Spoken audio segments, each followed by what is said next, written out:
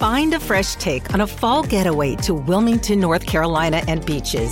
Enjoy hiking trails in a state park, fresh seafood with a side of live music, and fall festivals galore. Then live it up along the Riverwalk in Wilmington's historic downtown. With 3 island beaches, Carolina, Curie, and Wrightsville, and a vibrant downtown, you get the best of the Carolina coast all in one place. Plan your fall getaway at WilmingtonandBeachesVacation.com.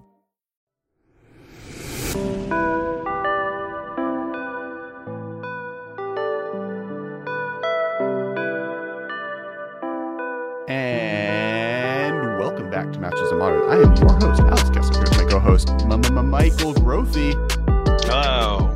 M's are harder than B's to do the like Ben Bateman doing multiple M's. I almost lost it, but I got there. Yeah, you did good. If you, Good intro. Your name was Reichel. I could do like a Reichel. I could do a rolling R. Is there a rolling M? No, if we ever have a Rachel as a guest or something, that's true. Yeah, don't do that to them.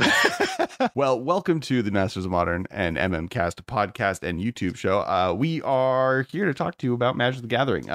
This episode will may or may not be broken up into multiple parts if you're watching this on YouTube. So make sure to check in every day this week on YouTube to see continuation of what we're talking about as a subject matter. And those listening, it happens all at once. If you listen to the audio only, it's all there. And then if you're on Patreon, you got this like 4 days ago. For Patreon, you get now literally going to upload this video as soon as we're done recording. They got a bonus 20-minute deck tech, standard deck tech this week, plus some other adjacent content. And the week before that, we talked about I think we talked about movies. I forgot we generally talk about movies. It's very, very, very, very often what me and Ben will talk about that's not Magic. When it's Alex and I, though, we're less likely to talk about movies. Yeah, we're more games, and me and Ben are more movies. So today we are talking. So we got an email. So for those who don't know, I have a toy company. It's called Kess. Michael works there. We also do games, and we kickstarted a game 2 years ago that will be released this summer called Battle Bosses. And for those of you that are listeners of the show that donated, we apologize for the delay. COVID happened, and that was after other delays that happened. So it's been fun, but we are officially going into production, and it will be shipping by the beginning of the summer. Thank God. But because of that game, and because we do those games, we do a lot of live events with the toy company with stuff like New York Toy Fair and VidCon, and then Gen Con and Essen and Gamma. And Gen Con this morning announced that, and obviously for the last year, exactly, they've all been canceled because of COVID. In fact, I believe almost a year ago today, we were at Gamma leaving. Basically, that from that point on, we were going into quarantine. It's like the year anniversary of us leaving Gamma. We've seen each other for like a few minutes at a time where I like go to the office to pick up something or like a tax drop documents or yeah. Or like I got to see your dog. That was great. But yeah, it was wild at Gamma because like midway through the event, we're getting all this news that like schools aren't going to be reopening the Monday when we get back, and like all these companies are shutting down and everybody's freaking out, and the CDC is putting out guidelines, and like it wasn't quite like lockdown like officially. I think that they announced that on Monday, but we're like getting hints that like this stuff is going to be happening, and so we're like at the show like shaking hands. I guess we shouldn't shake anyone's hand anymore. Right. Everybody's gonna like kind of stand far away from us now, but it would like happen in the middle of the show that like everything went down. It was wild. Yeah. And like saw Olivia, like we were like in Reno, we like did the whole convention, but like the NBA shut down while we were there. She was like working with some company, so she was there, like she came to our booth a few times because she was at the show like working with some company. And and like there was like I think we went to a bar with the Ultra Pro after party we went to, and like saw people, strangers. That's right. Sam got us in. Yeah, so that was the last thing we did together exactly a year ago. Yeah. And today, almost on the dot, we got the kind of the notification that Gen Con is now being moved to September, and they're planning on having it as the world kind of is now becoming vaccinated with restaurants in LA, open dining opening up. It's kind of like, we're at the precipice of the world turning back on. And we wanted to do an episode kind of about what does that mean? What does Magic look like moving forward? What has changed probably maybe permanently going forward, and what things might be done differently? And when do we think some of this is going to happen? And come at it from kind of a perspective of you've managed a card store. We both work and run a toy company that does kind of big convention shows from the back end. You were in charge, one of the people in charge at Cass at making sure we do those things correctly. And so kind of walking through just our different thoughts also, going on that subject. In the space between those two things, I also had booths at GP's as a card store. Right. So now I do big toy show booths before I did small card store booths. And got in trouble for selling comic books you weren't supposed to. You were smuggling So comics. yeah, that's such a funny story. So Tim Shields is he now runs the Judge Academy, but he used to be a tournament organizer in California with Cascade Games, back when GPs were run by lots of different people. And Cascade and Channel Fireball would like collaborate on a lot of West Coast events. And so I don't remember if Channel Fireball was involved in this one, but it was our first GP was Portland, and Tim Shields was like the TO. And we're like, well, we're a comic book store who's going to this GP. Nobody else is selling comics. Like, we should just sell some comics. It's going to be dope. Like, we're going to be the only ones doing it. And like, if we don't sell any, who cares? We're just going to, bring them back in a box. Like, it's not a big deal. And so Tim Shields comes up and he's like, oh, cool. Like, you guys are selling Saga? Like, that book's so dope and cool. Like, good job, guys. And then he leaves. And then we get an email from him after the event that's like, hey, you can't do that.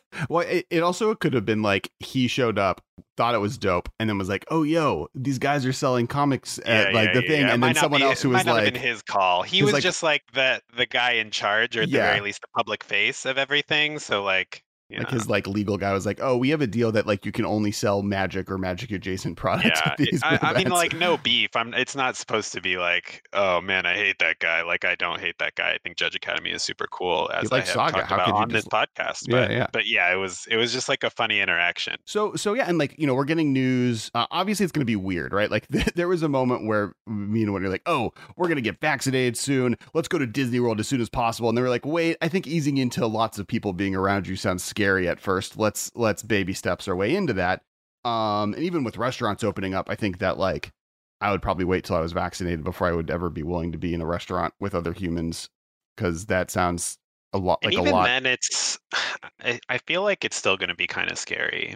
Yeah, because there's got to be some anxiety about it.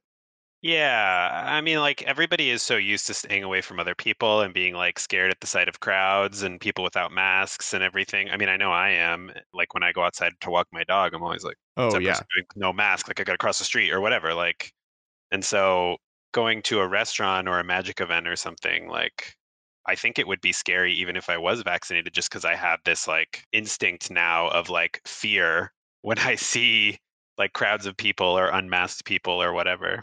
Yeah, there's a level of our like worst introverted intuitions of like strangers are bad have like become the lifestyle of a year, and like getting through that's going to be really interesting. I am also excited once vaccinated to like, me and my wife are unwilling to like walk next to someone on a street, but other people aren't necessarily that. So it just is like, my life is, anytime we want to walk somewhere, is like running into the middle of the street and running back. And I'm excited to be vaccinated and be like, absolutely not. You can move. I'm walking straight. I'm not moving off of the street. You can deal.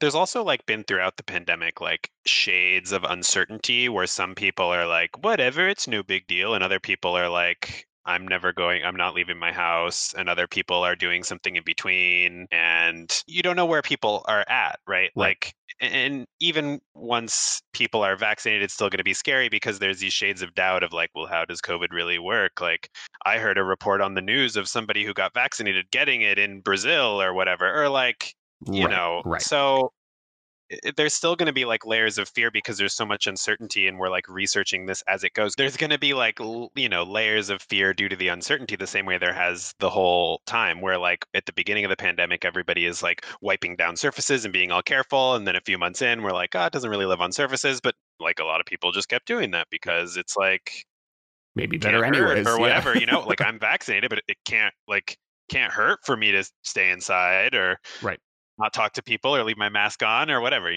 So yeah, like we don't wipe our groceries down or anything like that, but we go to my dad's house and we do it for them because they want it to be wiped down, and we're like, you know what, we'll respect that because they're at a much different extent. They're older, right? So they have a little bit more of a fear tolerance. Though I have asthma, so it's a battle of who's more susceptible to death. Yeah, my wife also has asthma, so we've been pretty. But let's bring this into the less going over the lives of the last year. Scary part, more about kind of eventually life does open.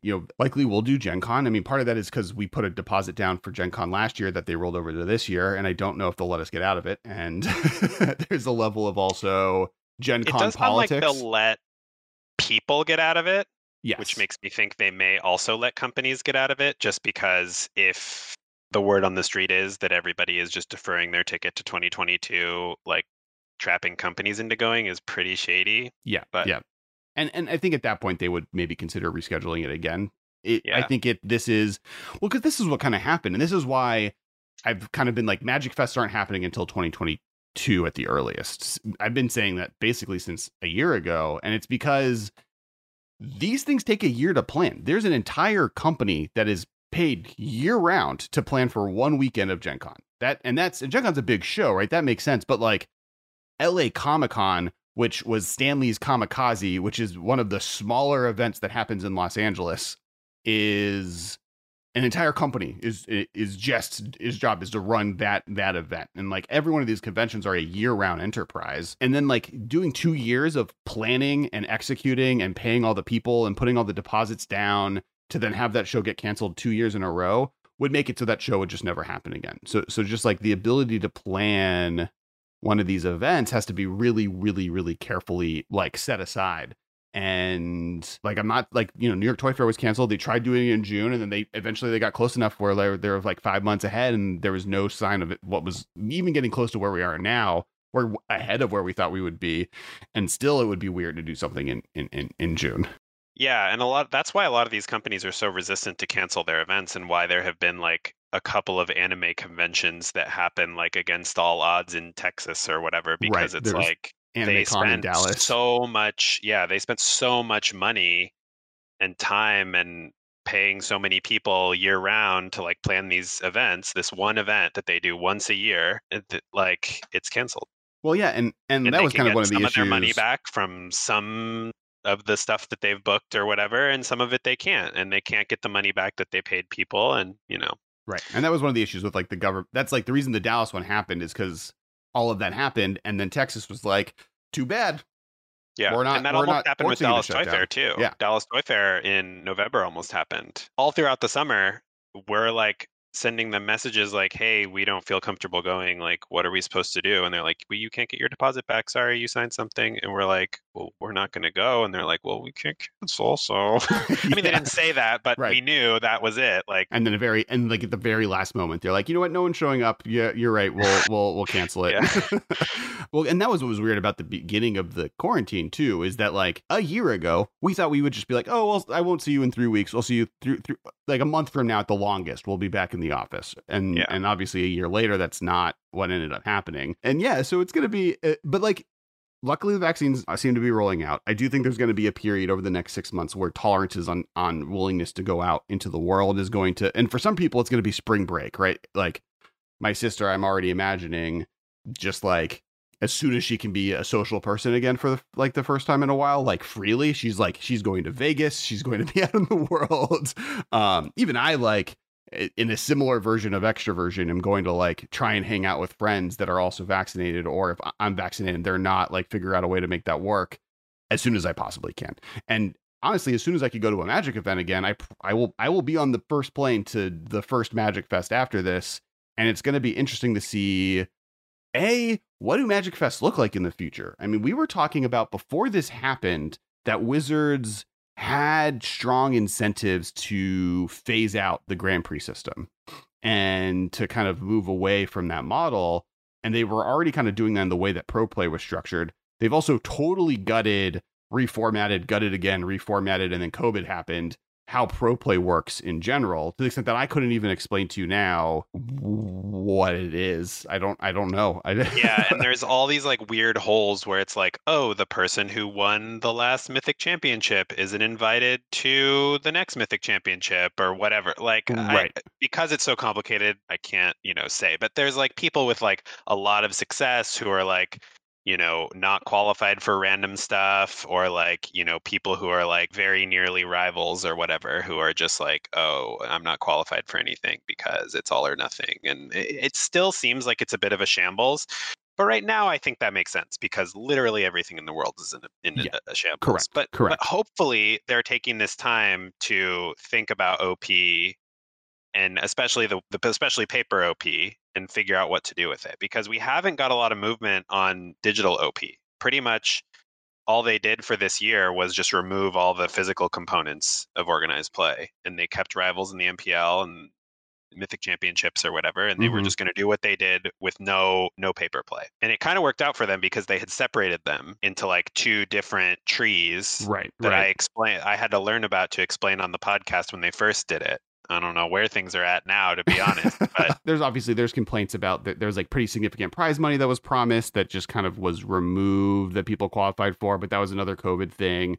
And then there's the complaint of like, working in manufacturing and retail. Yes, COVID had negative effects on the market, but the one place it did well on, it sounds like, is hobbies, activities, and consumer goods. So Wizards actually did better last year than years before. So the argument of why they had to cut that prize pool has maybe fallen short for people. On the other hand, they've also proven, maybe we don't need to support this to have this be a successful brand. Maybe these other things that we're doing are going to be better suited to grow this brand than investing a ton of money in prize support for paper tournaments. Well, that's the thing. I think that CFBE or Channel Fireball, CFBE being Channel Fireball Events, the events division of Channel Fireball, which I think is not operating right now, but sure, some version of CFBE or Star City Games or whoever, somebody is going to fill the void and run paper Magic events. Big ones, right? Like, now, does that look more like an old Grand Prix or like an old Star City where it's like, here is a tournament with some side stuff? Is it going to look more like a Magic Fest where it's like, we're making an active effort to bring some side stuff to our tournament?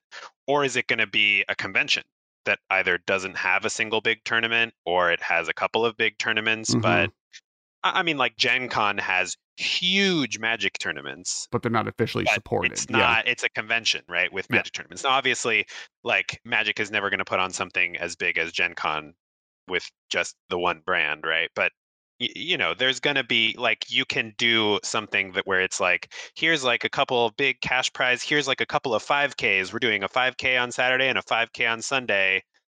That's the whole prize. Have fun. Right. There's artists, there's cosplayers, there's like panels and whatever have you. I think that the SEG system probably restarts because their reasoning for running those has nothing to do with the tournament series and is way more to do with, like, that's how they buy product, is they run these tournament events around the country. It's much more of a purchasing show. And so for them, I can see them starting up shortly because I know that's something they've had issues with COVID. I could see Magic Fest Vegas coming back, or like there being 4 Magic Fest Vegas sized events, one maybe every season and maybe per country or per region as like major Magic conventions. Right, like, because Magic Fest Vegas is not a GP. It's a convention that has 3 GPs happening over a 3-day weekend, and that has always been successful and is a good PR moment for Wizards. Beyond that, like, I may be partnering more with like the stuff like Gen Con, like grassroots it again, like doing the 2 GPs a weekend all year round and have that be attached to pro play.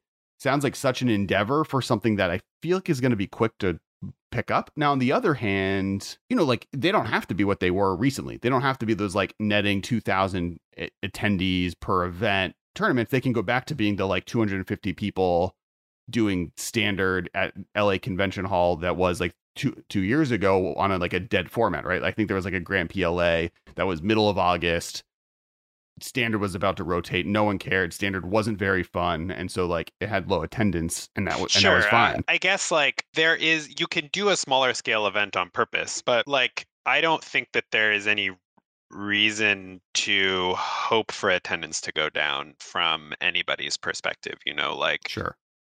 Channel Fireball is able to like consistently bring 1,000 to 2,000 people to Magic Fests like year round, however many times a year, 35 or whatever. I mean, I don't know how many it is, but like around the world, right? Like they were able to do that. And like, it was pretty rare that a GP had less than like 800 people or whatever. So will they still be able to do that? Maybe not. But like, I think from their perspective, why would you strive for something less than that? Sure. And I mean, if you have maybe they have a smaller budget and so they have no choice, or maybe they get a lot of their organized play incentives stripped away by Wizards where you don't qualify for anything if you win one. I don't foresee that, but in the event that happens, if Wizards pulls back on paper organized play, or at the very least puts it more at the LGS level or something, Yeah, I mean, I still think as Channel Fireball, you're like, okay, well, what can we do Sure. with the budget that we have, with the support from Wizards that we have to get the best attendance that we can? Yeah, it'll be interesting. I mean, it's kind of an interesting coin where I do know like one of the reasons that Wizards was or Channel Fireball was having the issues it was having, like there was like an artist protest in reference to Channel Fireball events because they weren't paying artists to show up and they were getting all this free advertising, and not to mention content creators and other things that they were trying to get to the shows. They were kind of treating it like it was a favor to them. You as an artist are coming here to sell your stuff, sell your prints and sell your signature Mats and altars. Yeah, charge people to sign their mat or whatever. And that can be decent money as an artist, especially if you know how to hustle. But like that's not how other conventions treat artists. If I'm a Magic artist, I can go to Gen Con and get paid as like a special guest. I get my name in the brochure. People come because I'm there. I don't go because people are there. Right. But part of that is, was that my understanding is that Channel Fireball actually underbid pretty much everyone else in their bid to be able to do the reason Channel Fireball got it is they underbid to Wizards just how much this was going to cost them and how much this was going to cost Wizards. And so they, like, the entire time they were doing that endeavor, they were hurting or barely making it work. And that's why all of those things were happening, right? They wouldn't do that there. This thing would be different here. So I wonder if they won out. I wonder if they don't want to be the sole TO for GPs. Right. Or like for Magic they got out of their contract. I hadn't heard that, but this might have been good for them if they were losing money. Right. Or they ask for more, or it becomes more limited. Or I guess part of the point is that if they were to do it again, it's kind of the post office problem. You know how like the post office isn't profitable, but the reason the post office isn't profitable is because they have to have offices in the middle of a single town, like a single person town in Oklahoma that no one but one person has access to. Because for the mail to work the way it does, everyone in the country needs some amount of access to the post office. And Channel Fireball is dictated by Wizards, like, oh, you have to have events in these countries, in these areas. You have to put an event in this city. You have to do this many per year, even when Standard is about to rotate. You got to do it. And if Channel Fireball is now up to like just picking where they're going to do it. I mean, like, look at Star City Games, right? Star City Games stopped doing events in California.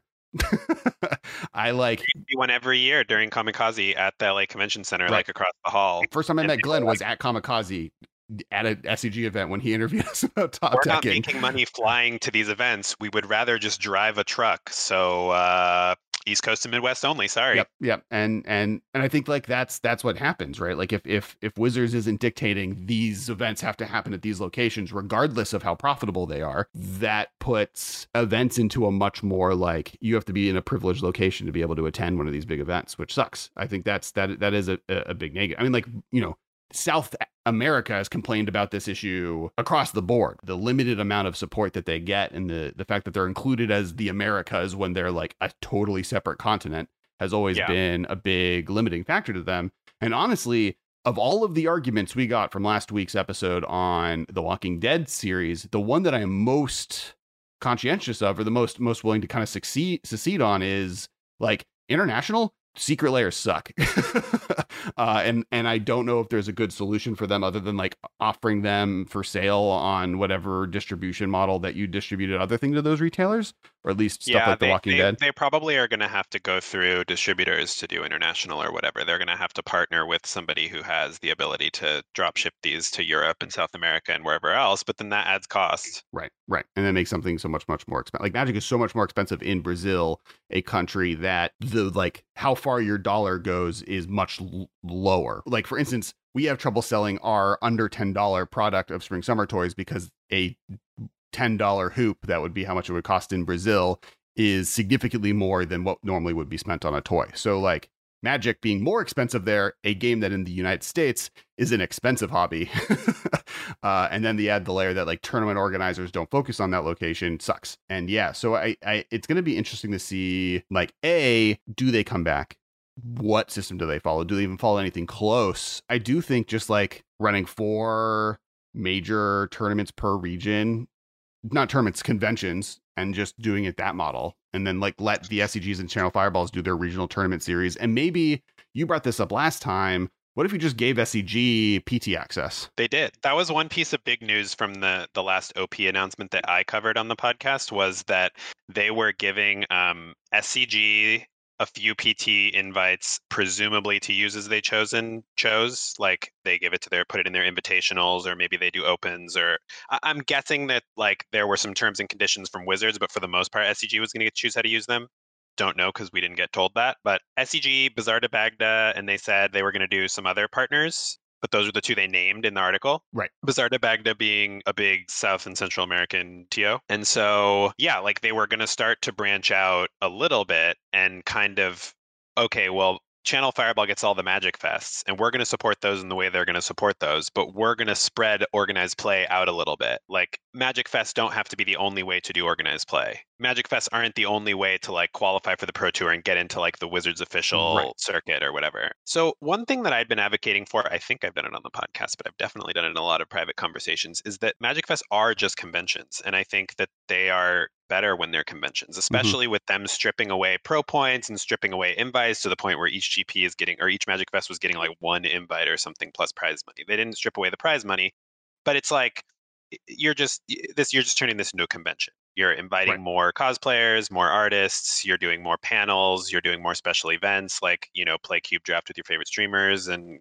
or pros or whoever, and pay to play in that. Magic Fest exclusive project like Mystery Boosters, where it's like this, making these more things that you have to go to experience specific things. And that's a product that is literally for Magic Fests. I mean, obviously they distributed them to stores as well during COVID, which sucked, but like it would have been fun chaos drafts. But the fact that there were like test cards that they printed, like they went to the effort of like designing and printing those and figuring out a frame that worked and did all the graphic design. I mean, obviously they're like kind of ugly, but like it still worked to do that. And that was just for Magic Fest. So like Magic Fests are conventions. You should pay for a badge. Absolutely. Like, security would be better if you paid for a badge. Yes. Here's my proposal for Magic Fests. You pay for a badge. It's $5 or $10. It doesn't have to be a lot. But if you enter one of the Grand Prix tournaments, or they can make a list of tournaments if you enter any of these tournaments. If you spend $20 on any combination of tournaments, you like get a credit, right? Because Channel Fireball is doing everything digitally now anyway. So you would buy a badge on their website. Your name would be in the system. When you go to sign up for the event, it would say like you have a $10 credit because you bought a badge, or a $20 credit, or a $30 credit, whatever they have to charge to make it work, right? You get a credit towards the Command Fest, or maybe the Command Fest is part of your package when you sign up or whatever. You know, there's all sorts of ways to give you a credit with your badge that makes it not feel bad, that you can like easily recoup that value, get the EV, whatever Magic players like to do, but like just charge people to come in the door, and that way you can pay your artists, you can pay your panelists, you can pay for more cool stuff, and it doesn't just feel like a tournament with like a weird free convention grafted onto it. Yeah, if you by paying to enter the into the show, you get like X amount of drafts per day, passes you buy, plus Command Zone access, plus maybe like one or two other cool swag items, or just the swag item you get from entering the GP. Like if I enter a Grand Prix, I get a playmat, I get a promo card, and I get like a Pat of Pepper, a cool case, like some other random adjacent Channel Fireball merch. Just give that to every person who enters, but every person enters give everybody has to a pay. promo. Yeah, give everyone a promo. There's like a promo if you get the Command Vest. Maybe it's a Soul Ring or whatever they decide to do next year, Arcane Signet or something. You know, they give you some Commander staple that's cool for Command Fest. If you join the Grand Prix, they give you some cool tournament staple like the Primeval Titan, Stoneforge Mystic, whatever they've done in the past. And if you just walk in the door, you get something too. Maybe you get a cool basic land or or the Command Zone promo is the promo for everyone who enters, and then there's an additional one if you are in the Grand Prix, right? Like you can do. Because I think like in some ways this is just a Command Zone. The one thing that I don't love about the like tournament with a free convention grafted onto it is that people go to Magic Fest for so many different reasons. And if they want people to go for reasons other than a tournament or other than a Command Fest or whatever, they need to make sure that the pricing scheme works for everybody. Like if I'm paying to get into the Command Fest, but all I want to do is play Modern in the main event, like it sucks to be like, oh, I'm paying $50 for this stupid Command Zone pass that I don't want. Like get this out of here. Like I don't want a Soul Ring. So that's why I'm thinking like a credit that you can put towards stuff, or different packages that you buy when you buy your badge, right? Like maybe it's just $10 to walk around, but I can pay $50 to get into Command Zone, or $60 to get into my whatever, and it comps your badge. Because people are going to these things and spending money anyway. There's very few people just sitting in tables for free doing literally nothing that involves money. The one problem is that Channel Fireball makes a lot of their money. So SCG makes their money off buying cards. Channel Fireball makes their money off like selling space to vendors, artists included, unfortunately. But people are less likely to show up to sell their cards. Like a lot of times, me or other people that I know would like wait for a GP to come into town because they can like shop their cards around to a bunch of people and negotiate in person and find cool stuff to trade for with their store credit or whatever. And so that gets harder if you have to pay. Like Sure. if I'm taking $20 off the top of whatever cards I sell because I have to buy a badge, like that does feel kind of bad. You could also have the shopping section of a Grand Prix outside of the main convention. That's true. They would have to they'd have to get another hall because there's enough vendors. There's so many vendors. That's and true. I also think the vendors being close to the tables is super beneficial because what happens is people are in the main event, they're playing mono red, so they finish their match, they like go walk around the hall, look at cards. Like what are they doing? They're just waiting for their match. They can't leave the hall. They can't go join a draft. They're just gonna, walk around, look at cards. Maybe they buy something. Maybe they see something they want to buy later. Yeah, it's like that's probably the biggest issue. Or maybe just Channel Fireball has I'll buy your cards out in front if you want to get access to be able to barter with people. It'll be an extra $20. And hopefully your collection is worth enough where you're making the margin there. But yeah, I also think I think security would be better. I guess on Shivan Bot's podcast, Casual Magic, a few weeks ago. And basically what we ended up talking about was just like the history of like the forefront of casual content creation and where that has kind of lied in the eyeballs of viewers over the last decade. Because when I started making content creation with Top Decking, it basically was us and Loading Ready Run. And just like every other Magic content creator was making content for tournament play Magic. There was like SEG and like there was like, the Sheldon was making Commander content, but it was like not nearly as established as it is now. They hadn't made a Commander set yet even. And like the closest thing to casual content were like, actually now most of them are weirdly problematic. We're like the Travis Woos of the world who are making like brews that aren't good, but let's take them for a spin. I mean, I assume at the time there were also like people doing like box openings or collector stuff, like alpha investments type stuff. Like, was any of that around back then? So pack openings were happening. Like the biggest Magic YouTuber at the time of, I think, Top Decking was a pack opener, right? I figured that's universal for any collectible. Correct. It's got to be. I mean, obviously, like MTG Finance has gone through the roof since then as well, but there had to have been something, and Magic Find, there was other content creation. Yeah, the statement that there was no one else but us and LLR is definitely fictitious, but it was like a much smaller focus, and the bigger players in Magic were not making that content. It was people on their own on YouTube or on smaller platforms, or because there's always like there's the Goblin Lore, or that one website that Jules was a big part of, that they were like doing Gathering custom Magic. sets. Gathering Magic was also a blog site that was coming out with articles, but it was still pretty pro Magic play focused. Jules wrote for them. Jules wrote Commander articles for them. Oh, you're talking about Goblin Artisans? Yes, I'm talking about Goblin design Artisans. Blog. That was like a blog. I guess it's content, right? But right. Nobody was getting paid for it. It was much more Wild West. And we definitely recommend listening to that because we go through the whole thing. But basically over the last 10 years, pro players as a focus of personality within Magic have fallen to no longer be the most significant thing. And people like Jimmy and Josh, or Christine Sparkle, or Tappy, or Olivia, Shivam, for that matter, who are making content that's much more focused on not just who wins the tournament in Magic, but like the culture around Magic and the people in Magic. And that's a lot of content for a convention, right? Like we've done panels of cool, fun games. Tappy does one, did 2 last year. We did 2 last year. There's like all of the different artist stuff that you can do. There's obviously the Infinity cosplayer stuff that goes on. Like there's so much cool stuff that goes on at a convention that having a real budget behind it could do really cool stuff. You could do stuff like the escape room, the Innistrad escape rooms that they did at GP Chicago or Detroit right before Shadows over Innistrad came out, and like during Eldrazi Winter. And like that stuff was really cool. And I think more of that is good. And I'd rather have some big events that kind of focuses on cool stuff than necessarily doing thousands of regional tournaments, I guess. Yeah. And I do agree. I mean, the thing is, like, if they want to have paper organized play, you got to do thousands of regional tournaments. But, like you can decentralize a little bit, do more PTQs, less Magic Fest. But at the end of the day, like having too much OP focused in the LGS, like the Planeswalker point system, or, PPTQs or whatever, is like kind of tough, because like some people, they go to their LGS and they play in a 500 person PTQ or whatever, and some people go to their LGS and they play in like a 16 person PTQ. It just feels like it's weighted weirdly. It's weird.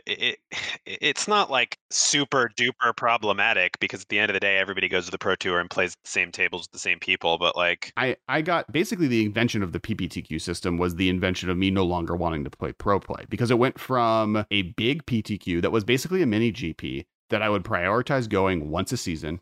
It would happen at one of like 2 locations in the area. Maybe I would do 2 if we got lucky. And that was great because I could prioritize that, right? I could be like, okay, this Sunday I'm going to do that. But with the PPTQ system, it was like there was a grind every week literally or every die. weekend. Yeah. And like eventually I was like, well, my now wife, then girlfriend, was just like absolutely not going to let me play in a Magic tournament every weekend. I don't want to. I don't want to play in a yeah. Magic tournament every weekend. I have other interests. I want to hang out with people. I want to use my Disneyland pass that I have no idea what it's going to look like going forward. But no idea. Yeah, like just like prepping for one PTQ or one for GP is a blast. Doing the 2-week grind beforehand of mastering for the format, figuring out what your sideboard is going to be, doing all the analysis you can, and then doing well in it, you feel like a mini Pro Tour player, right? Like it's one of the things that's cool. When you have to do a weekly event at LGS it's not that you're now a grinder, and that's a lifestyle, and some people can be good at it, but I don't think it's good for every person. Now, on the other hand, if I'm Wizards and I'm looking, what's the most feasible way for me to have paper Magic Pro Play happen with the least amount of investment on our part that does give benefits to LGSs in a time where people think we need to do more of that, that's the system that I would look at.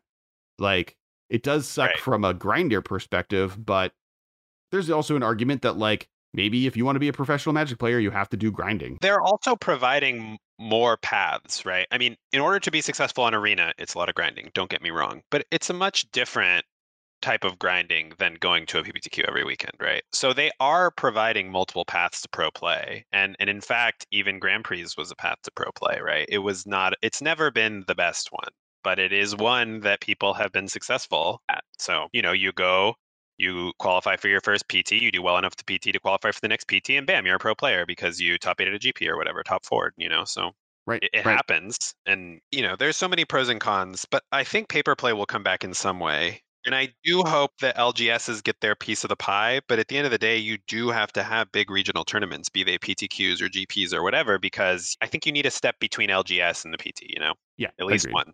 Yeah. And I don't think GPs are going away. And maybe it's like GPs become more conventions, but like PTQs take over. Because the problem with that happened with PTQs. The reason the PTQ system went away was because they became unmanageable tournaments. The attendance of these events were larger than GPs, but they were single day events. And there was no way, like your cut to top 8 would just like have like weird percentage points because your round 1 opponent decided to drop out of the tournament after the first round. You could have had a perfect record for the rest of the day, but because that happened, you couldn't top 8. So like, yeah, especially in places like SoCal, our PTQs were just like 500 people or whatever. Right. It was like crazy. And so I think there's a possibility of doing something like a 2-day PTQ system that's like meant to be a smaller version of a GP, and then have GPs go more the way of big tournaments that are less often and have wider distribution. And like, maybe you create a hybrid model of those two things. One thing that I do like is the command fests that they piloted right before COVID, where they did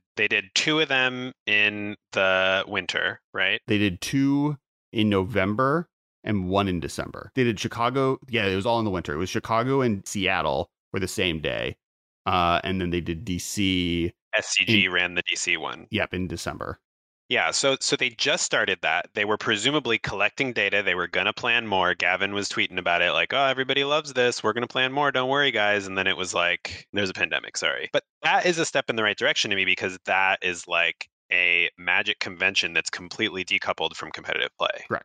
Because I don't necessarily think that this convention model serves competitive play because like you said, you want like a handful of big conventions a year. You want 4 max in North America and maybe 1 in Europe, 1 in Asia or whatever, 1 in South America, wherever you want to do the big ones. Yep. But you don't want more than 10 globally around the world, but you're going to have more than 10 tournaments around the world. So. And I think it'll be interesting. There was interesting things with the Command Fest, right? The one in DC, you did have to pay to get entry, right? It was using that model. As you mentioned, retailers hated it. For 2 reasons. One, because the type of cards they sell at those events are different than pro play. You don't have people on the first day trying to buy the staples they need to win. You have commander players who have 1 deck and like maybe want 1 card. So your POS is low. And they also don't necessarily have like the last year's worth of draft chaff in a box that they need to get rid of and offload to sell to you. So you're missing on both ends of like buying and selling at these events. And then your point. working at a store, Commander player buying habits are super duper weird because everybody needs like weird stuff. They typically do not sell cards except like once every 5 years in a huge chunk, which can be good for a retailer, but if you hit people on their off years. Honestly, I Yeah, think so like the CEDH community is maybe one of the biggest benefits to vendors at these events in a long time. Maybe yeah, where I mean, like, Commander is also constantly growing. Like the yeah, state of Commander after this year is probably different from what was when they ran the right. Command Fest, honestly. Like it's continuously growing more and more, and they're printing more product specifically for Commander. Like if you're a vendor and you bring your stock of like cool secret lair foils and Commander Legends etched foils or whatever, maybe you do make a killing in a Command Yeah. Fest. Who knows? And I would even point out that like there are things that are easy to go. Like they didn't have mystery boosties at the Command Fest, which was like a mistake, right? Like they could have very easily just had I limited don't think they events. existed at the time, did They they? did because they piloted it at the GP in October, and so it was like October onwards. Remember, there's the end of the year tournaments. You could just grab them and drop out, and they were like each worth $40 or something ridiculous. And so they like when we did Reno, the judge showed up and opened it for us, making sure we. Well, and a lot of my drafts at Reno were with like primarily Commander playing friends, like Yeah. Shivam and Olivia and people who Cappy just wanted to get a Cat. fun Commander or a fun casual chaos draft in, and everybody had a blast. And then they went on to do their like mystery booster box sealed with where they played Commander, which was kind of a precursor to Boxing League. Yeah. When they did the mystery booster boxes. So like there's enough sealed product that appeals to Commander players. You can run drafts. You can run Commander Legends drafts. You can run Battle Bond drafts if you've got them in the vault. You can run Chaos drafts or Mystery Booster drafts or Two-Headed Giant draft or of a standard set. You like there's ways to monetize a Command Fest better if the money isn't there. Right. But also you're charging for passes to get in, and people are getting promos and they're getting some sort of prizes, which prizes are sketch to me, but they were doing it so.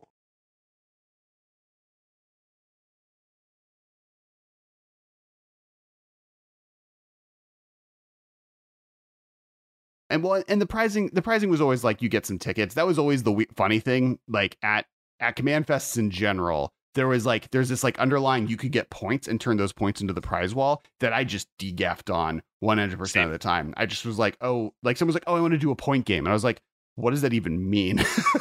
I did not read the directions that far. But yeah, so like and the incentivization, if people want to be incentivized, that's fine. I also think like, playing with Power and Braden from the CDH cast have run CDH tournaments, right? There's a way to do it, and they've had success at it. And doing that as a small event on the side where people are also playing Commander that are casual and just have a space, I think there's a way to cater to all of these things. And I think just like the problem I had with the Command Fest system was that there are like I wanted a hybrid. I want a Magic Fest without the Grand Prix, basically. And I just like or have the Grand Prix, but like have the whole thing be catered in all directions. And I think it would be really successful. And I don't think you need that. Like do panels, do cosplay things, have artists. And I think the Command Fest was an experiment in that direction. Right.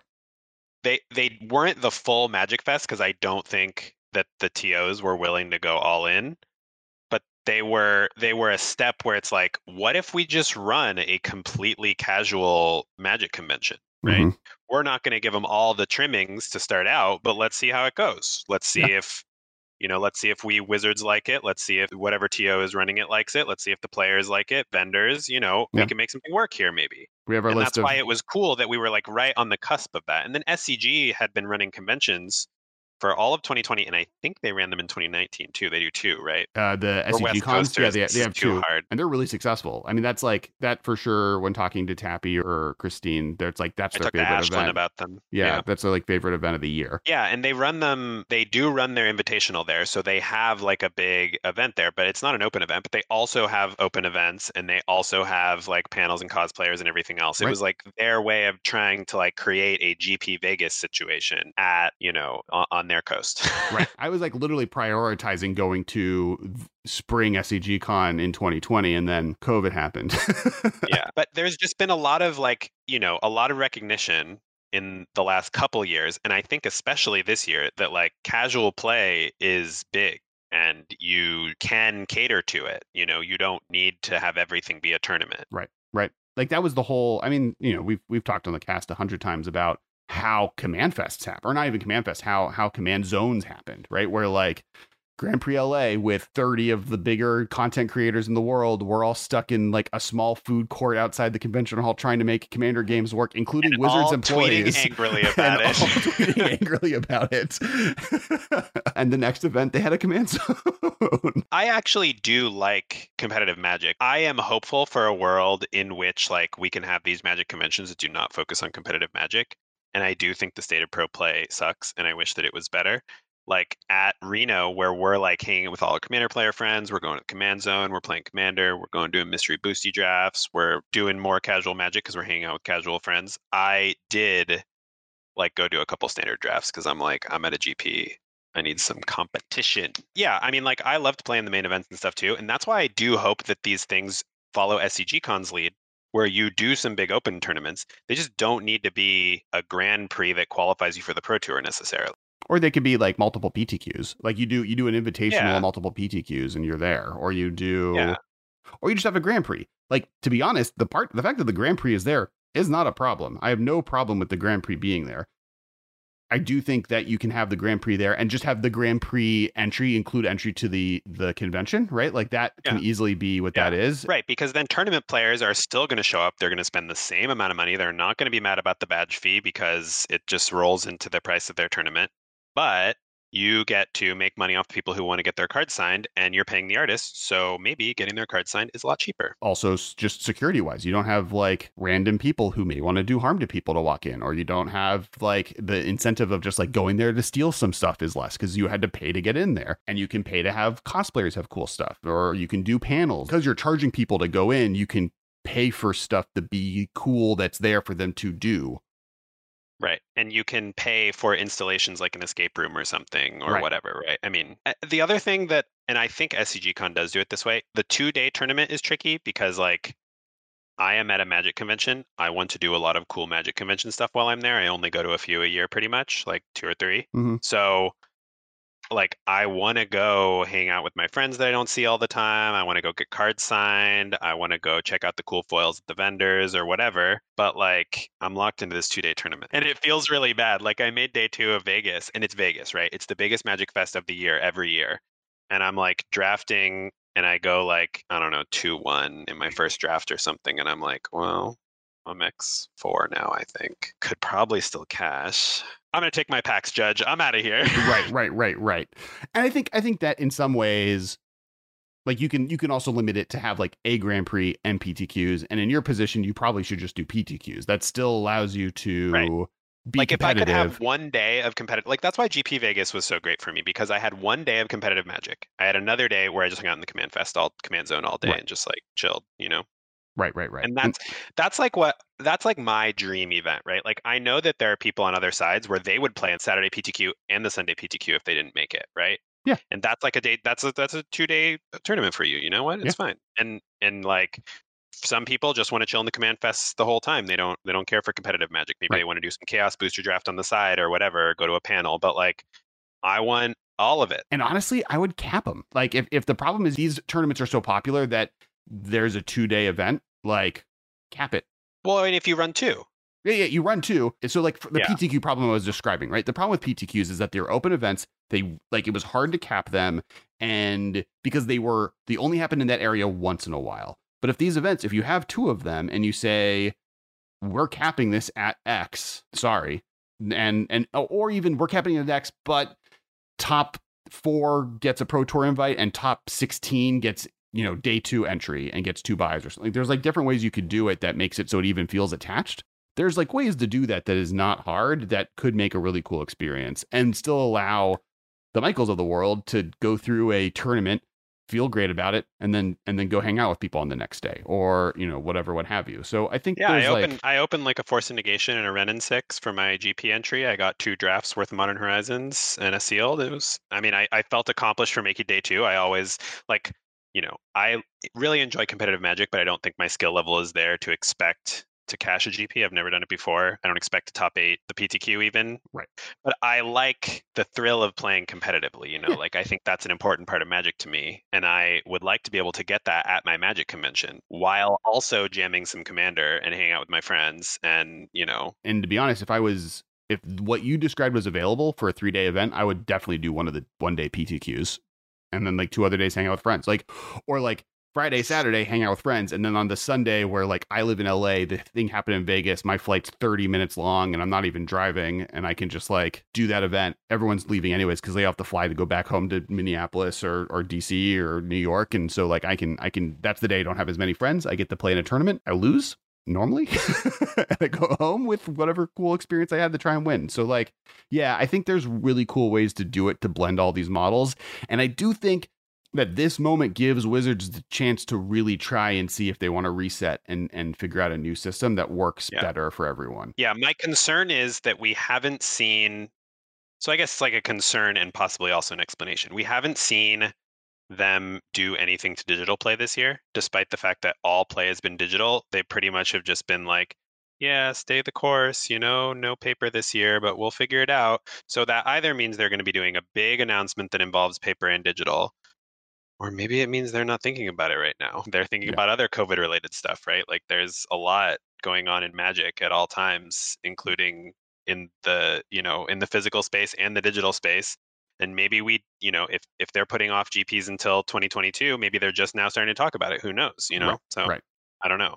That's why I was thinking like CFBE and SCG and whoever else might be taking the reins going forward because they want to get things going quickly, and Wizards is like, oh, actually we've kind of been focusing on XYZ right now. I don't know, here's some promos. Yeah, I mean there's like an argument that like their model survives now without tournament play. Like Arena needs something, I guess, but even that, like I think there's a lot of people out there, like the majority of people that spend money on Magic do not care about tournament play.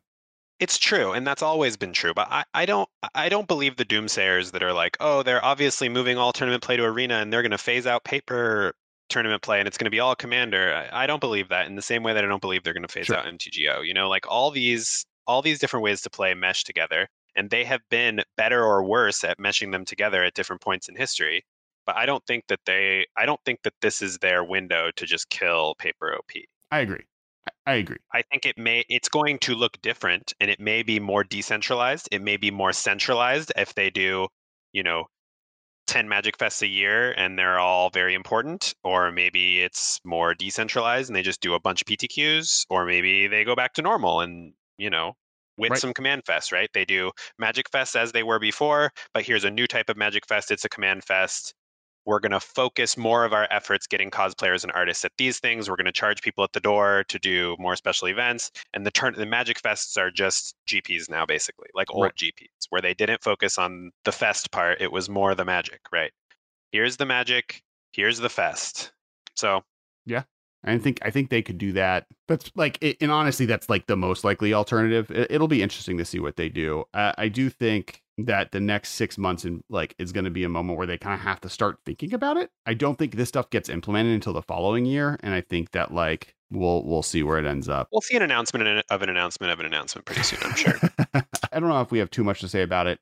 Just like in store, I do think like one announcement that was weird is that in the fiscal return, the end of or beginning of year announcement, they announced that they are looking to pull away a little bit in LGS support, or like figuring out ways to do, or what was it? Do you know the announcement? That's what was easily misinterpreted, and they like put out a statement that was like, hey, this isn't what we said. Or either some PR person on their team did, or it was official, I don't know. But he said, the CEO said that we're looking at channels beyond our network of specialty retailers, which we already know because of Secret Lairs and because of Arena and because of everything. It's like They are in Amazon. They started selling on Amazon Direct and Walmart Direct and all these things, right? But that's not the same as we're pulling back. It's just we are exploring other avenues, which, capitalism, companies got to grow as much as they possibly can and explore every possible avenue. But I don't take that to mean we're pulling away from LGSs, at least not any more than they already have. And I'm hoping to see some initiatives to support LGSs. I have been on the record saying I do not think Secret Lairs are the way to do it, because if I were an LGS, I would not know how to buy Secret Lairs, and I do not want to buy them. Like, if Wizards was like, hey, call up your distributor and see how many OMG kitties you can get. And the distributor's like, yeah, we got plenty. You want 20? I'm like, can I sell 20 OMG kitties? God, am I missing out on an opportunity if I don't buy them? What's going on? I hate this. So I have a question though. Would you buy Secret Lair cards as a store owner just the same way you buy normal cards though? Like once it's out, like how I guess that was my thought with them, and when we talked about it last week was. But when a card has like a set value, so like from the vaults, we would like sit on them and for a long time, right? And from the vaults, we're a different type of product, and I think that they need something like that, or they need like very desirable F&M promos or very desirable some sort of promos, and they have not been coming through on promotional stuff for stores. But I think that's the way to do it, right? Like something that is exclusive to a store that you can get there. From the vaults were cool because the store bought them for cheap. You would get an allocation based on like your, how many players you had and how many events you were running in a year and stuff. So it was like rewarding you for running a lot of organized play. And it's like, here's these from the vaults. We're charging you, I don't remember how much, but something like $20 or whatever. You're going to be able to sell them for like 70. So great.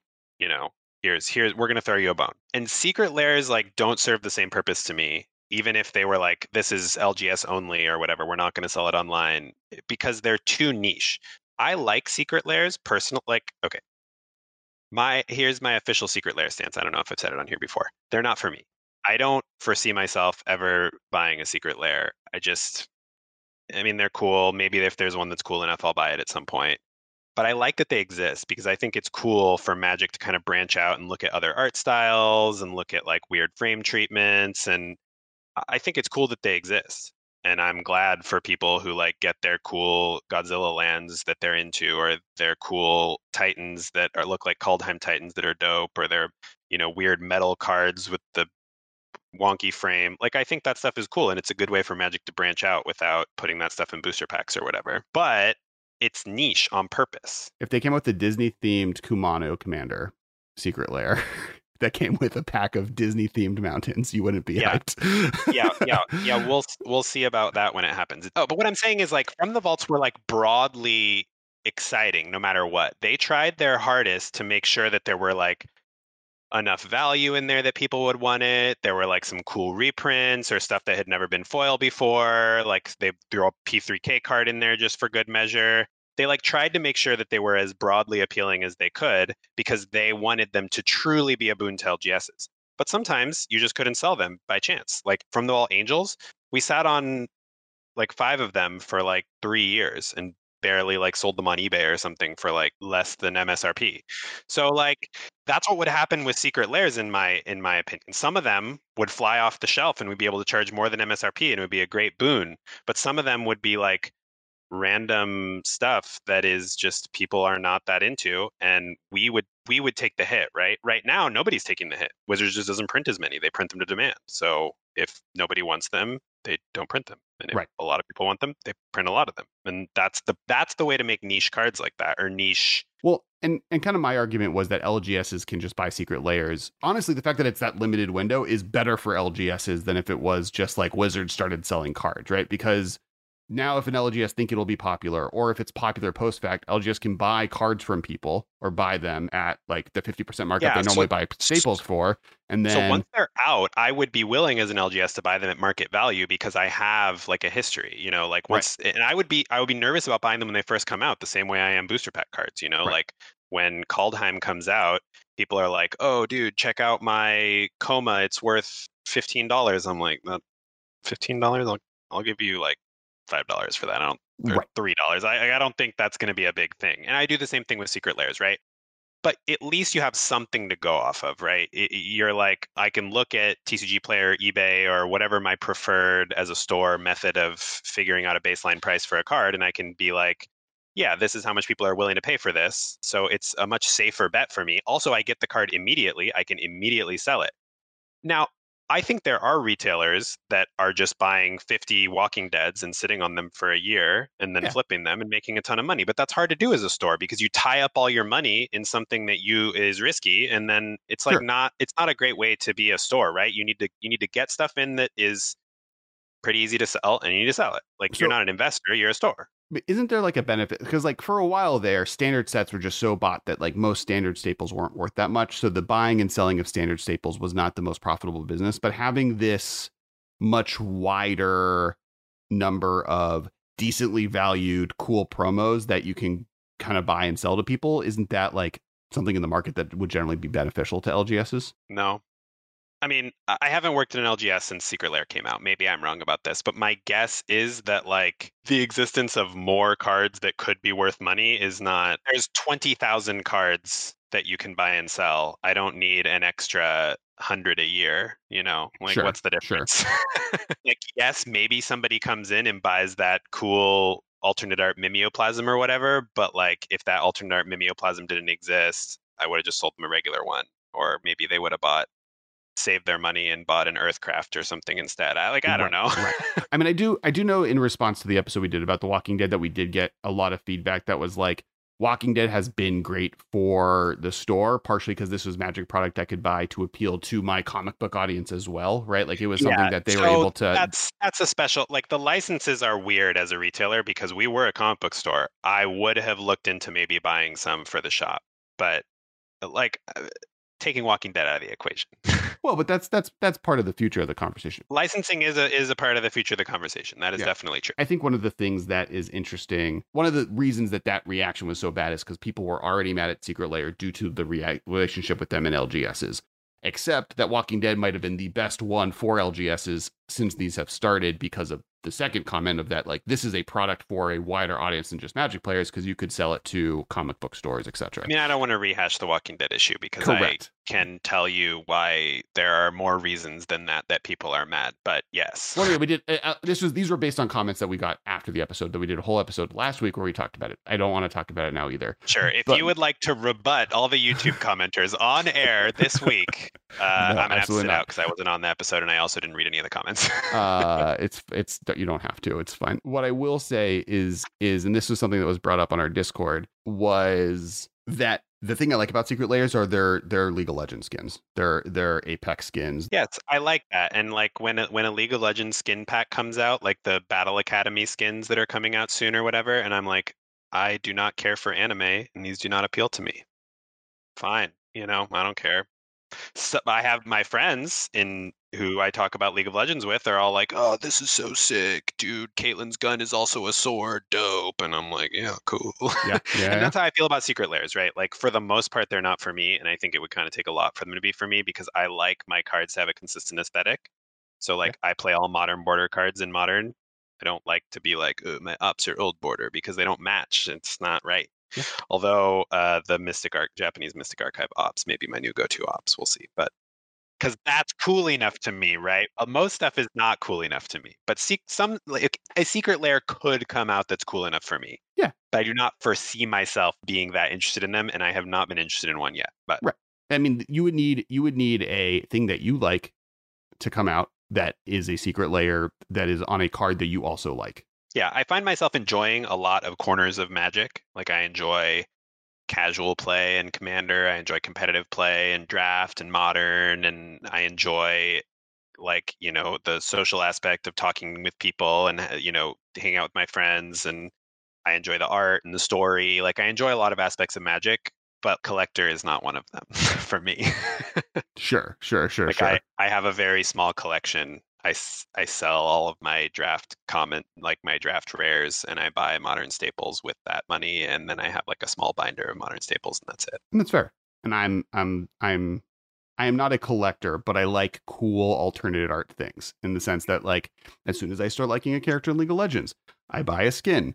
I've bought in a few of these Secret Lairs because I want the cool white bordered Tybalt or the dope mimeoplasm. That was the April Fool's thing, right? Yeah, so they replaced it was Squire originally, but it was using problematic we don't need to go that I don't need to get into. I knew about the Squire issue, but I didn't know if the set was actually real. I don't know anybody who has one. I bought one. I didn't buy that April Fool's thing. I bought the Tybalt afterwards because I have a red Planeswalker deck, and I'm currently playing the Mystery Boosties Tybalt. For damn sure I'm going to find the white border Tybalt to play in it. Mystery Boosties right? Tybalt is also dope. That's why I like all of the Secret Lairs from that perspective, right? I am the audience. I like random cool artwork on things, and I like that they're reprintable and you don't have to chase after them. So back to kind of the point of what this was like kind of the future of LGS is, I do think that it's going to be interesting to see how they open it back up, right? Like with COVID happening, and hopefully, unless society collapses upon itself, reopening and everyone going back to LGSs. LGSs are tricky because it is not centralized. Wizards is not going to tell your LGS what to do. All they can do is restart in-person organized play.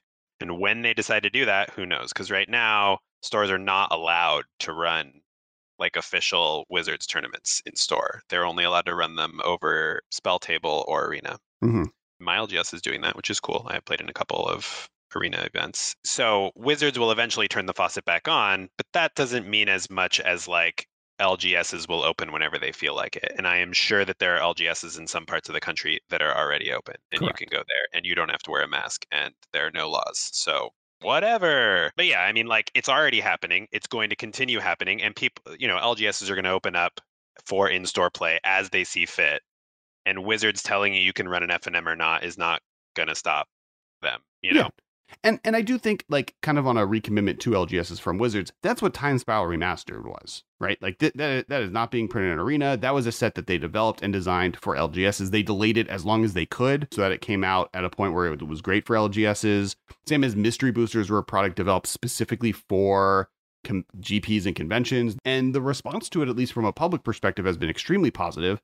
I think that sales are going to be interesting, but I think even if sales aren't good, Wizards will be able to, like, COVID happened, like, it's hard to take any in-store dependent products sales numbers right now as seriously as you normally would. I wish that were true, but that oh yeah, well, yeah, it's a different conversation. That from being in the toy industry, that is not always the case. That is true. I wish that were true. I wish that you could be like, yes, but clearly nobody bought this product because your store was closed for 3 months, but that is not the case. I do think Wizards will look at this set. I think we're going to get Innistrad remastered, right? Or we're going to get another remastered set. I don't think they're going to look at this and be like, this was a failure because wow, they're going to hit you with the Innistrad 2 Innistrad sets in the fall. Then they're going to hit you with the Innistrad remastered, the year of Innistrad. I mean, it might be a year after that, but I do think if you were to pick a set, like every list I've seen, Innistrad remastered is probably it's the best set of all time. Like, and you, like, the only complaint I know people have, they could just not include. You don't need to include Invisible Stalker. Don't print Invisible Stalker. Just don't print it in the set, and the set's perfect. The problem is that, like, they're going to include Dark Ascension cards and probably Avacyn Restored cards, and that's loose. I don't think they'll include Avacyn Restored cards. Because Time Spiral Block is like a set that was like, all three are cool together, and that's dope. And Innistrad that's the one. As soon as you add Dark Ascension, in my opinion, I don't know about other people. I think there's stuff in Dark Ascension that, like, Unbearer Rights is doped, as is like, there are things, the like 3-mana lords. I think Unbearer Rights is OG Innistrad. Lingering Souls. The Dark Ascension card that you're thinking of, that does not add anything to draft. That detracts from draft. Well, you just move that down for Lingering Souls. In draft, in Modern, it's cool. But yeah. Well, not anymore. In Standard, it was cool, honestly. It's a cool card all around. But in draft. Lingering Souls will forever be on my top 10 cards of all time, I think. But yeah, it's sad that it's no longer the best in Modern. But I think Dark Ascension, like, the lords are cool. There's enough cool cards. And if they need to add Avacyn cards, you can add. There are cool cards in Avacyn. It was just a crappy set for draft. Right. You like the limited. You can add stuff to Rare and Mythic from Avacyn that, like, don't affect the draft. Like, Avacyn and Grizzlebrand can just show up at Mythic and, like. Yeah, I'm just skeptical that they could improve Innistrad, personally. I don't think they'll improve it. I think getting to draft even 90% of Innistrad, well, they can. They could just literally just reprint Innistrad the set with no Invisible Stalkers, and have an improved limited format. Yes. That's what I want. Just replace it with some random Dark Ascension uncommon. Lingering Souls? A blue one. What's the blue Drogskull Captain Reaver or whatever? It's multicolored. Yeah, I mean, they could also do older sets remastered, right? Like, that are harder to buy even than Innistrad or Time Spiral. They could do like an Invasion block remastered or something, because, like, Invasion Planeshift Apocalypse is a popular draft format. I think, like, the lists I've seen from people, Ari Lax actually did a really good blog post on, like, what he would reprint, and he had Innistrad, both Mirrodin sets separately, both Mirrodin blocks separately, and Invasion, or what's the or Torment, whatever all of the Graveyard Matters sets, the old one, Odyssey, were his, like, big picks, and part of his point is a remaster set also has to have value at Rare and Mythic. Yeah, desirable work. reprints. Because if you like, Time Spiral has that, right? Innistrad has that. You have Snapcaster Mage and Liliana. You have, and like, especially if you extend it to all 3 sets, you can gain a lot, and you can like Navison and Greaselbrand, and right, and you can bring back some Shadows over Innistrad rares that are worth money and bring them into the set, right? You can cheat in like a weird time shifted way. That would be interesting if they did like a Innistrad 2-block combo, like you did multiple Innistrads together, or you did multiple Ravnicas together, or Mirrodin, if you just did like a big old 6-set Mirrodin smush up. They said like they get to cheat with Time Spiral Remastered too, because like the number of just like insane value cards in the time shifted sheet is true to roof, and they are not able to as easily hand wave that away with other sets, and they probably wouldn't do it. They probably wouldn't do another weird sheet like that. They would have to fit the rares into the set. Well, but they could do something like Innistrad. It's weird because you have the double-sided sheet is kind of what that sheet is, right? But like, I don't know if that's true. I think you could do a time shifted sheet. I think if they did like a Scars of Mirrodin block remaster, that you could just like put some iconic artifacts in the bonus sheet, just do a bonus sheet of artifacts. Yeah, like basically make it the like. It just doesn't work as well for the me invention sheet as with Time Spiral, because that's like Time Spiral's thing. Sure, but it could have just become the remastered thing. Same rarity, right? Like it could just be. Yeah, if it's successful, I'm sure they'll do more remasters. So we'll see. And then like the last one, what was the other one that they said would be good? The problem with Kamigawa is that there's no value at rare and mythic rare. Well, there are no mythic rares, but yeah. Well, yeah, sure, that's true. There's like not enough value. They must have reprinted a lot of stuff in there then. Yeah, well, there's like a few, right? But it's like Jite, which they shouldn't print in the set. They've reprinted gifts 1,000 times. Like the lands are worth something, and some of the stuff that is worth something. Yeah, there's a lot of lands, Mirren and Minamo. Mm-hmm. Like all the dragons aren't worth anything. Like it's all like weird niche stuff that if you reprint it, they kind of become worthless because the reason they're expensive is they've never been reprinted, and a bunch of stuff that's miserable to play in draft. So like that was kind of their point there, is the set as a limited format remastered would be amazing, but not as it's like no one would buy packs, and you need something to cause that. And well, and even draft sets, like as a drafter, a lot of the time you want at least the illusion of having your draft subsidized by the valuable cards you open, you know. Right. Like Zendikar you could do because you have fetch lands in it, or you can do if I'm drafting Kaldheim and I open a Valky, I get to just like, yo, I'm paying for some drafts, baby. Right. Like Khans wasn't super high because his point was like Khans, like your point with Innistrad honestly was one of his points where it's like Innistrad is perfect. Innistrad block maybe isn't as great. Khans, the set is a perfect limited format. Khans Fate whatever is fine. Khans to dragons is not a thing that was meant to exist together, and dragon sucks. Yeah, I am actually a big fan of Scars of Mirrodin block draft. Same. That was high for him. That one I would really be like New Phyrexia, Scars of Mirrodin. In fact, that sounds dope. That was the set that I drafted a bajillion times to get good at draft. Mm-hmm. That was like my OG. And there's a lot of value there. You have a bunch of money in those 3 sets together. Even at common and uncommon, and you could do like cool Phyrexian language cards of like the most iconic ones. You could get to open 3 packs that could potentially contain Ichor Wellspring, which would be unprecedented because during the draft format, you only got to open 1 pack worth of Ichor Wellsprings, and it sucked. Mm-hmm. Mm-hmm. How are you supposed to play the Ichor Wellspring deck when it's only in the Mirrodin Besieged pack? That's true. At least when it was MBS Double Scars, you opened the Mirrodin Besieged pack first, so you could like try and grab the Ichor Wellsprings and then build your deck around it. Once New Phyrexia came out, it was done for Ichor Wellspring. That was my favorite deck in the format, by the way. The Ichor Wellspring deck.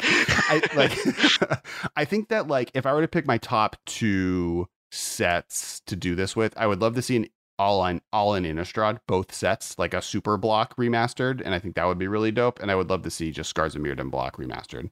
Just all in, and then the special sheet is just cool artifacts from history, or like cool artifacts from the first one. Yeah, I mean, I do think Time Spiral Remastered, with how many cards are on the bonus sheet, definitely benefited from being able to go throughout Magic's history and grab cards of variety of rarities, which I assume if they want to do a bonus sheet like this in other sets, that's what they would do. But I think there's a lot of cool artifacts in some of them. Like you put the modular creatures on that sheet, right? Or why wouldn't you just put them in the set if it's only Scars of Mirrodin block? Oh, you put the modular. Other creatures suck. Well, not all of them. I mean, like also you could put the 7 mana mirror that's for free. Like affinity cards can go on it, and like I'm saying, like, so you have multiple rarities on that time shifted sheet, right? There's like iconic cards that are good. Arcbound Worker, because people do sometimes play Arcbound Worker in Constructed. Right. You put Mirror Enforcer because Pauper players will think you probably think.